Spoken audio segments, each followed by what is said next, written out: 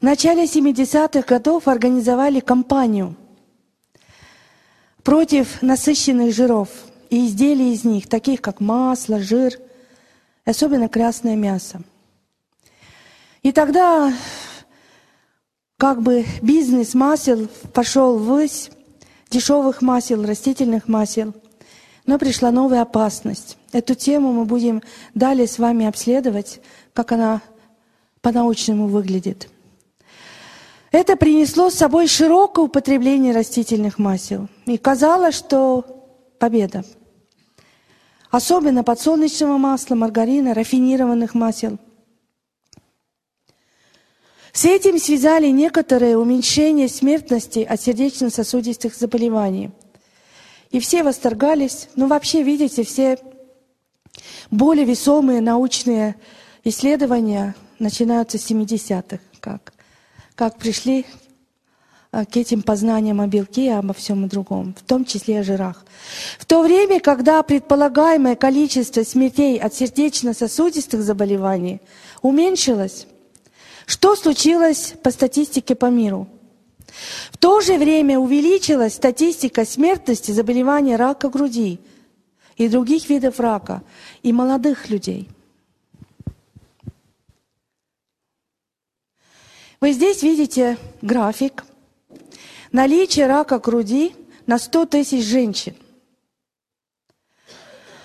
Это график, который делал Национальный институт борьбы против рака.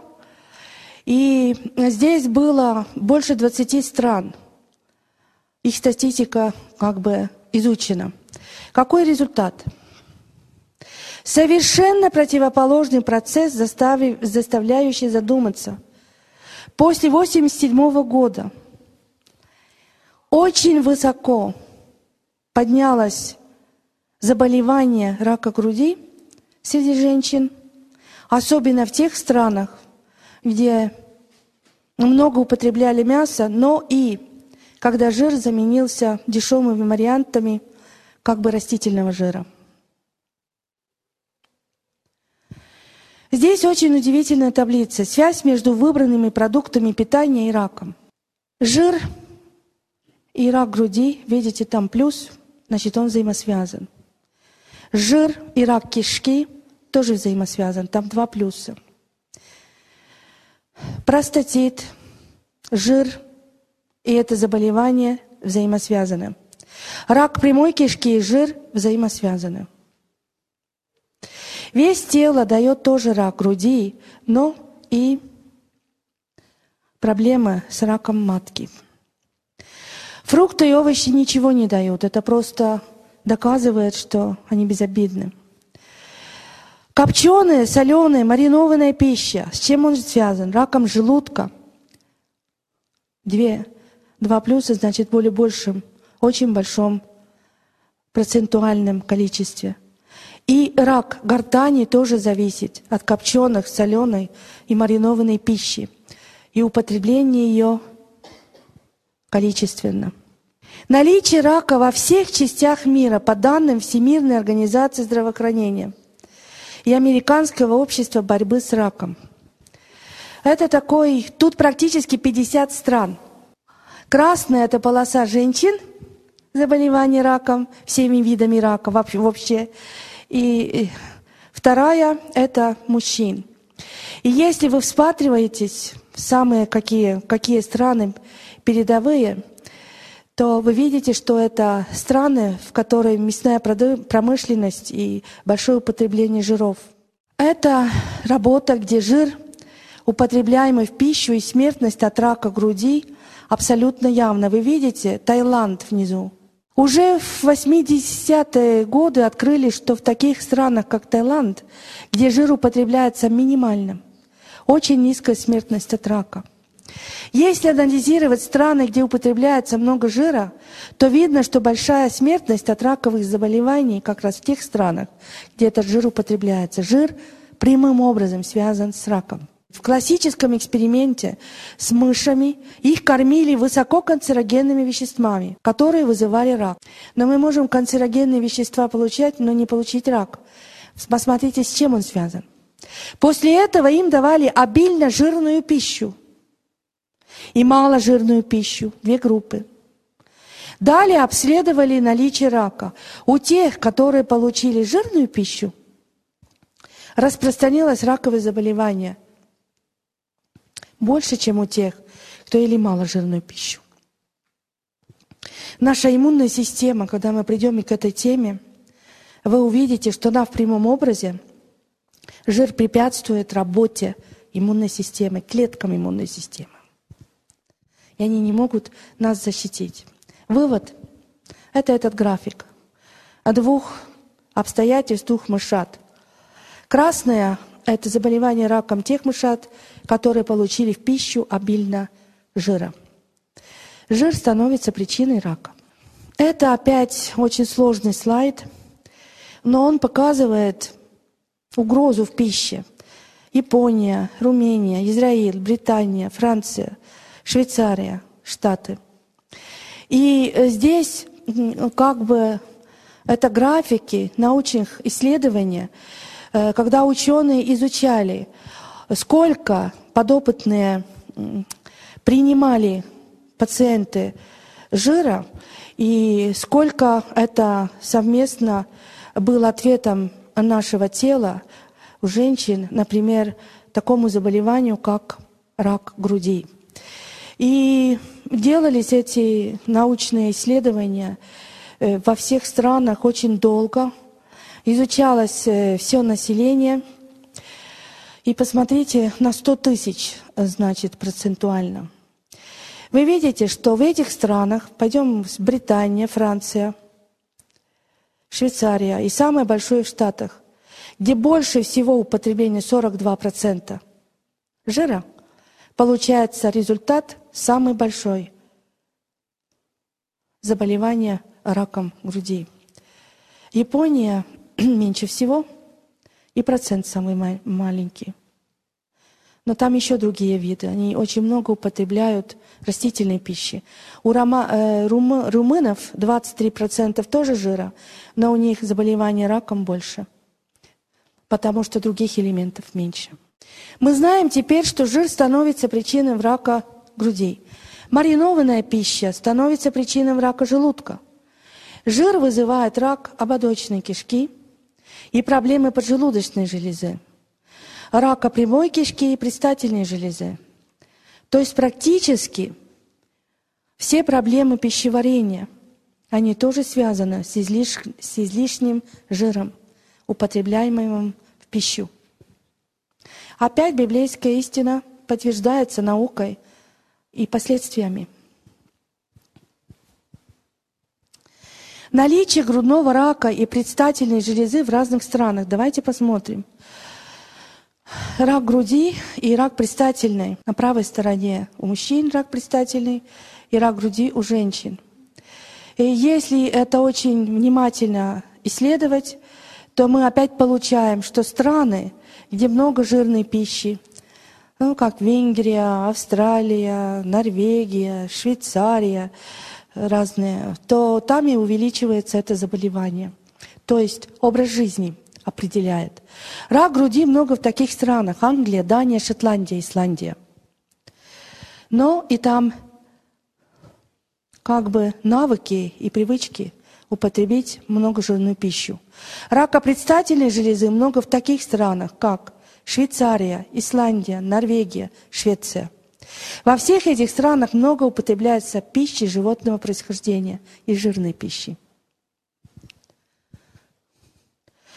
Это снимки из очень популярного журнала Time.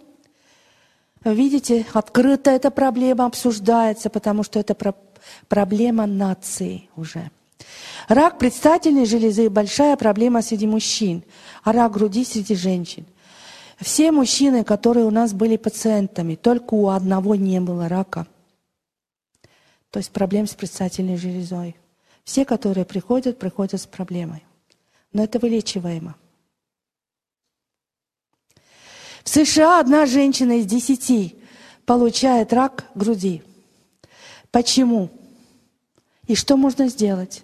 Видите, общество задает этот вопрос открыто. И на него надо найти ответ. Мы его на наших лекциях имеем. В какой области можно найти раковые заболевания чаще всего? Лимфические узлы. Они засоряются легче всего. И в правой, где 50% области груди, если ее на 4 разделить.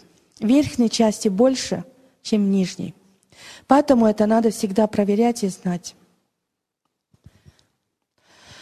Еще одна проблема, как этот риск формируется. У нас очень разные фигуры. Яблокообразная форма имеет 3 раза выше риск в сравнении с нормальным риском. Поэтому надо проверяться и надо особенно деликатно относиться к выбору. Грушевидная форма – это нормальный риск. И там не так часто это случается. По этому слайду мы можем сказать, что форма тела зависит от уровня риска заболевания. У яблокообразной формы большая часть веса собирается в верхней части тела. И поэтому эти виды рака, рак груди особенно, там более распространен. В этом случае надо быть более осторожным, чтобы избегать рака грудей, потому что фактор риска очень высокий, 3 раза больше. 3 раза выше нормального. Если большая часть веса, если вы помните этот слайд, собиралась в нижнюю часть, называется это грушевидная форма, то риск заболевания рака груди гораздо ниже. Но при яблокообразной форме уровень эстрогенов повышен. И поэтому они более восприимчивы к сердечно-сосудистым заболеваниям и диабету тоже. Смертность от рака ободочной и прямой кишки в 50 странах. Здесь вы видите Англия, Венгрия. Опять все те же страны западного образа жизни. И удивительно, что смертность у мужчин больше, чем у женщин. Нежнее кишки, менее выносливые. Я хочу вам несколько хороших элементов показать пищи и дать вам опять такие мудрые советы, чтобы, изменяя свой образ жизни, вы получали все то, что необходимо. И чтобы вы знали, на самом деле это очень легко делать. Нужно просто знать. Очень простой продукт. У вас продается везде. Самому можно выращивать, поэтому сегодня мы хотели его выбрать. Перец. Индейское ноу-хау. Перец стручковый, семейство посленовое. Латинское имя Capsicum annum. Перец очень древнее растение. И упоминание о нем мы встречаем уже в Торе. То есть Бог что-то с этим хочет сказать. Перец был одним из важнейших продуктов сельского хозяйства арабов. В настоящее время его выращивают как овощ и как декоративное растение. И вы, наверное, все знаете, что он выращивается в 3 цветов: красный, желтый, зеленый. У него прекрасные лечебные свойства. Основное достоинство плодов сладкого перца – это очень высокое содержание витаминов. Особенно по содержанию витамина С 150 до 400 миллиграмм. Он превосходит все цитрусовые и он очень близок к черной смородине. В перце также содержится каротин. Опять мы находим возможность, кроме морковки, про витамин А, которым особенно богаты все красные сорта. Поэтому, если вы хотите больше получить этого витамина, выбирайте красный сорт. Также там существенно находятся витамин В1, В2, П и ПП. Суточная потребность человека в этих витаминах С и П удовлетворяется при употреблении 1-2 перца в день. У нас он просто на тарелках как разрезан и постоянно употребляется для пациентов.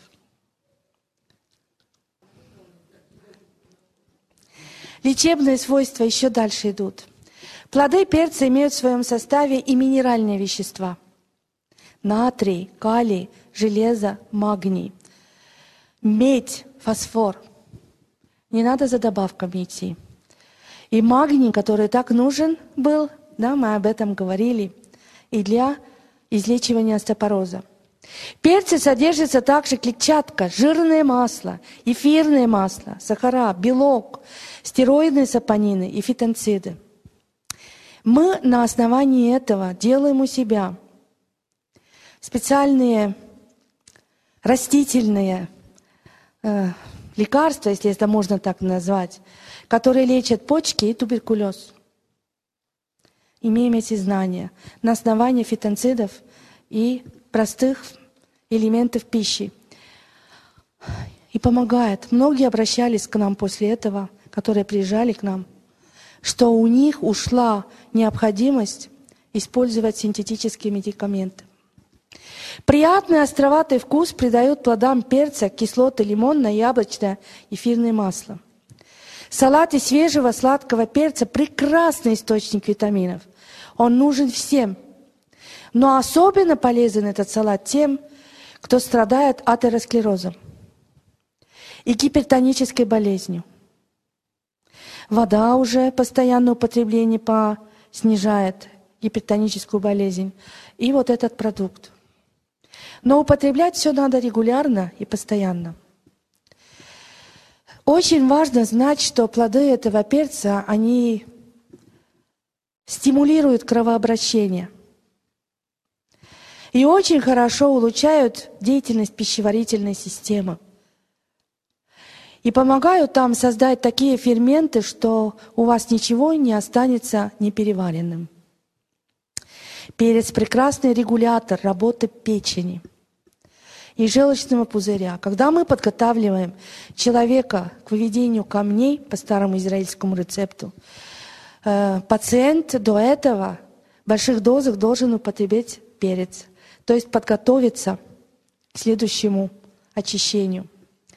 Потому что желчный пузырь регулирует потоки желчи. Достаточно съесть 1 перец в день, и застоя в желчном пузыре как не бывало. Плоды перца обладают и мочегонным действием.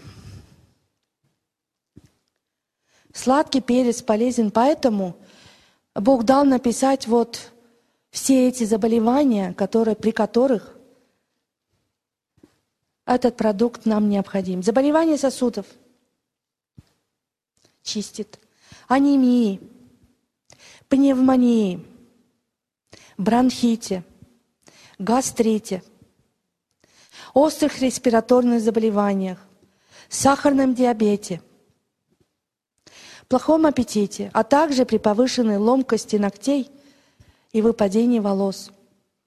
Особую ценность этот овощ представляет для лиц, живущих и работающих в зонах с повышенным радиоактивным фоном.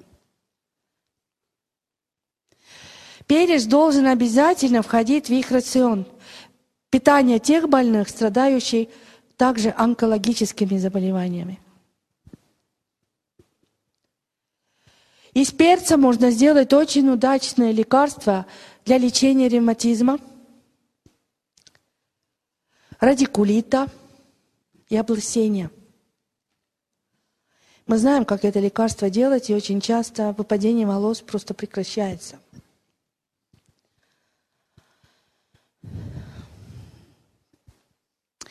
Но горький стручковый перец используется при производстве перцевого пластыря, но при заболевании желудка, кишечника, печени и почек горький перец не употребляется, не рекомендуется его употреблять. Я вам еще сегодня Бог дал подарить. Это писалось очень удивительно на ответ на молитву одного больного, когда мы делали семинар в Новомосковске. Мне очень понравился символ маслины, символ мира. Маслина европейская, Олеа европеа, семейство маслиновых.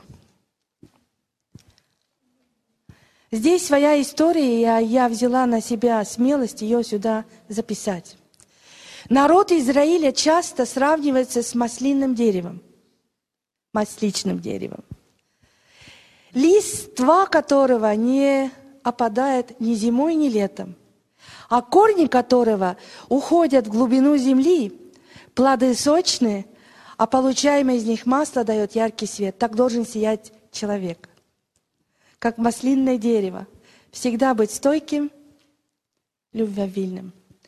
Как маслины, чтобы получить из них масло, приходится давить, так и народ Израиля раскаивался в своих грехах и возвращался на путь истины только когда его постигали испытания.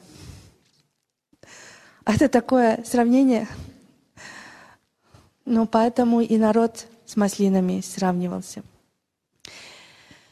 Из маслины выжимали масло для скинии, переносное святилище израильтян после исхода из Египта. Для помазания первосвященников и царей использовалось это масло. Чистое оливковое масло горело в храмовом семисвечнике. Когда мы придем к жирам и к неразберихе всей ей, вы увидите, что это самое качественное масло. Да, свежевыжатое. Не говорите мне опять дорогое. Это единственное масло, которое я употребляю из жиров. Мы придем к этому. Хорошо? Масличное дерево – это символ плодородия. Вы знаете, вот все эти такие маленькие навыки, кажется, у нас даже 2 очень трудного бесплодия вылечилось. К нам пришла женщина уже после 40 много. И ей захотелось очень детей, муж хотел. Она прошла все научные исследовательские институты, все-все. Она из баптистской церкви. Пришла к нам и говорит: а ваше новое начало поможет мне? Я говорю: я не знаю, но точно поможет. Давай попробуем. Если другого нет. Она была у нас немножко больше месяца. Ее навестил там 1 раз муж. А через некоторое время она нам позвонила и сказала: Эстер, я жду ребенка, но не 1, а 2. Родились 2 мальчика. Это дети нашего центра. А потом пришла одна молодая, которой физически сказали, что невозможно все.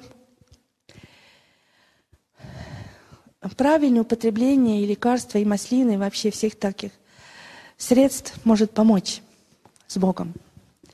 Потому что в маслинах существуют такие элементы, которые необходимы вот при этой проблеме. Вторая пациентка пришла, там уже настолько высокие научные круги сказали: невозможно. Я сказала: Богу все возможно. Попробуем. 2 девочки родились. Все по 2, да, почему-то, не знаю. Так, масличное дерево – символ плодородия. В Псалме 127:3 сказано о праведнике: «Сыновья твои, как молодые масличные деревца, вокруг ствола твоего». Видите, какое красивое сравнение. Символ жизни, символ плодородия. Лечебные свойства. Еще древнегреческие врачи знали о лечебных свойствах соленых маслин. Страдающим болезнями желудка или кишечника древние лекари рекомендовали ежедневно съедать по несколько штук соленых оливок. Бесцветное медицинское оливковое масло, которое получают холодным прессованием или отжимом, является лучшим растворителем для многих лекарственных препаратов. Мы на этих лечебных свойствах, вот как раз на оливковом масле делаем множество лекарственных вспомогательных веществ для очень многих большой амплитуды болезней. Начиная от проблем ног до проблем кишечника, почек. Лечебными свойствами обладает только extra virgin olive oil, то есть масло свежего отжима.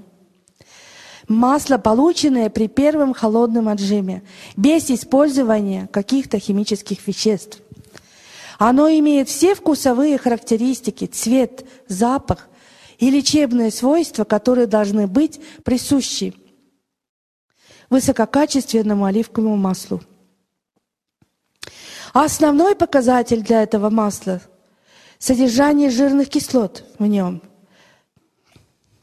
Хорошее содержание жирных кислот. Применение для изгнания глистов. Но надо знать, как это делать. При запорах в качестве слабительного, при болях в животе, при отравлении. В этом случае его употребляют попеременно с теплой водой. Для лечения верхних дыхательных путей тоже используется. При зубной боли можно. Для укрепления десен и зубов. Для удаления перхоти и укрепления волос. И также против зуда. Посмотрите, сколько. И на коже. Теперь мы дадим вам, вы желали рецепт одной пасты, или можно сказать паштета из семечек. Вы согласны его записать? 150 мл семечек, либо подсолнуха, либо других семечек. Да? Там можно просто расширить. 300 мл воды, 3 столовые ложки кукурузного крахмала, 1-2 столовые ложки сока лимона, 0,75 чайной ложки соли, 1 чайная ложка меда и пол чайной ложки лукового порошка. Этот порошок можно самому тоже делать, высушить. 50 мл укропа. Тщательно размолоть семечки. Вот здесь нужны навыки в блендере, добавляя понемногу воду. Потому что семечки, они маленькие, они могут, хороший блендер должен быть, они могут остаться на этом фоне вот этого сосуда. Поэтому воду надо добавлять по маленьким дозам. Все остальные ингредиенты, когда уже пасту вы получите, укроп, добавляется вообще в самом конце. И довести до кипения, постоянно помешивая, варить 2-3 минуты с крахмалом. Вылить форму, которую вы хотите, чтобы она запечатлелась. Облить холодной водой. И поставить в холодильник на ночь. То есть чашку эту в холодную воду и в холодильник на ночь. Он должен застыть, как студень. Вот таким быть. Конечно, тут трудно. Мы, когда наш повар объясняет, и мы делаем как бы эти наглядные уроки поварские в морском классе, то все это получается. Я благодарю вас за сегодняшний день. Спасибо.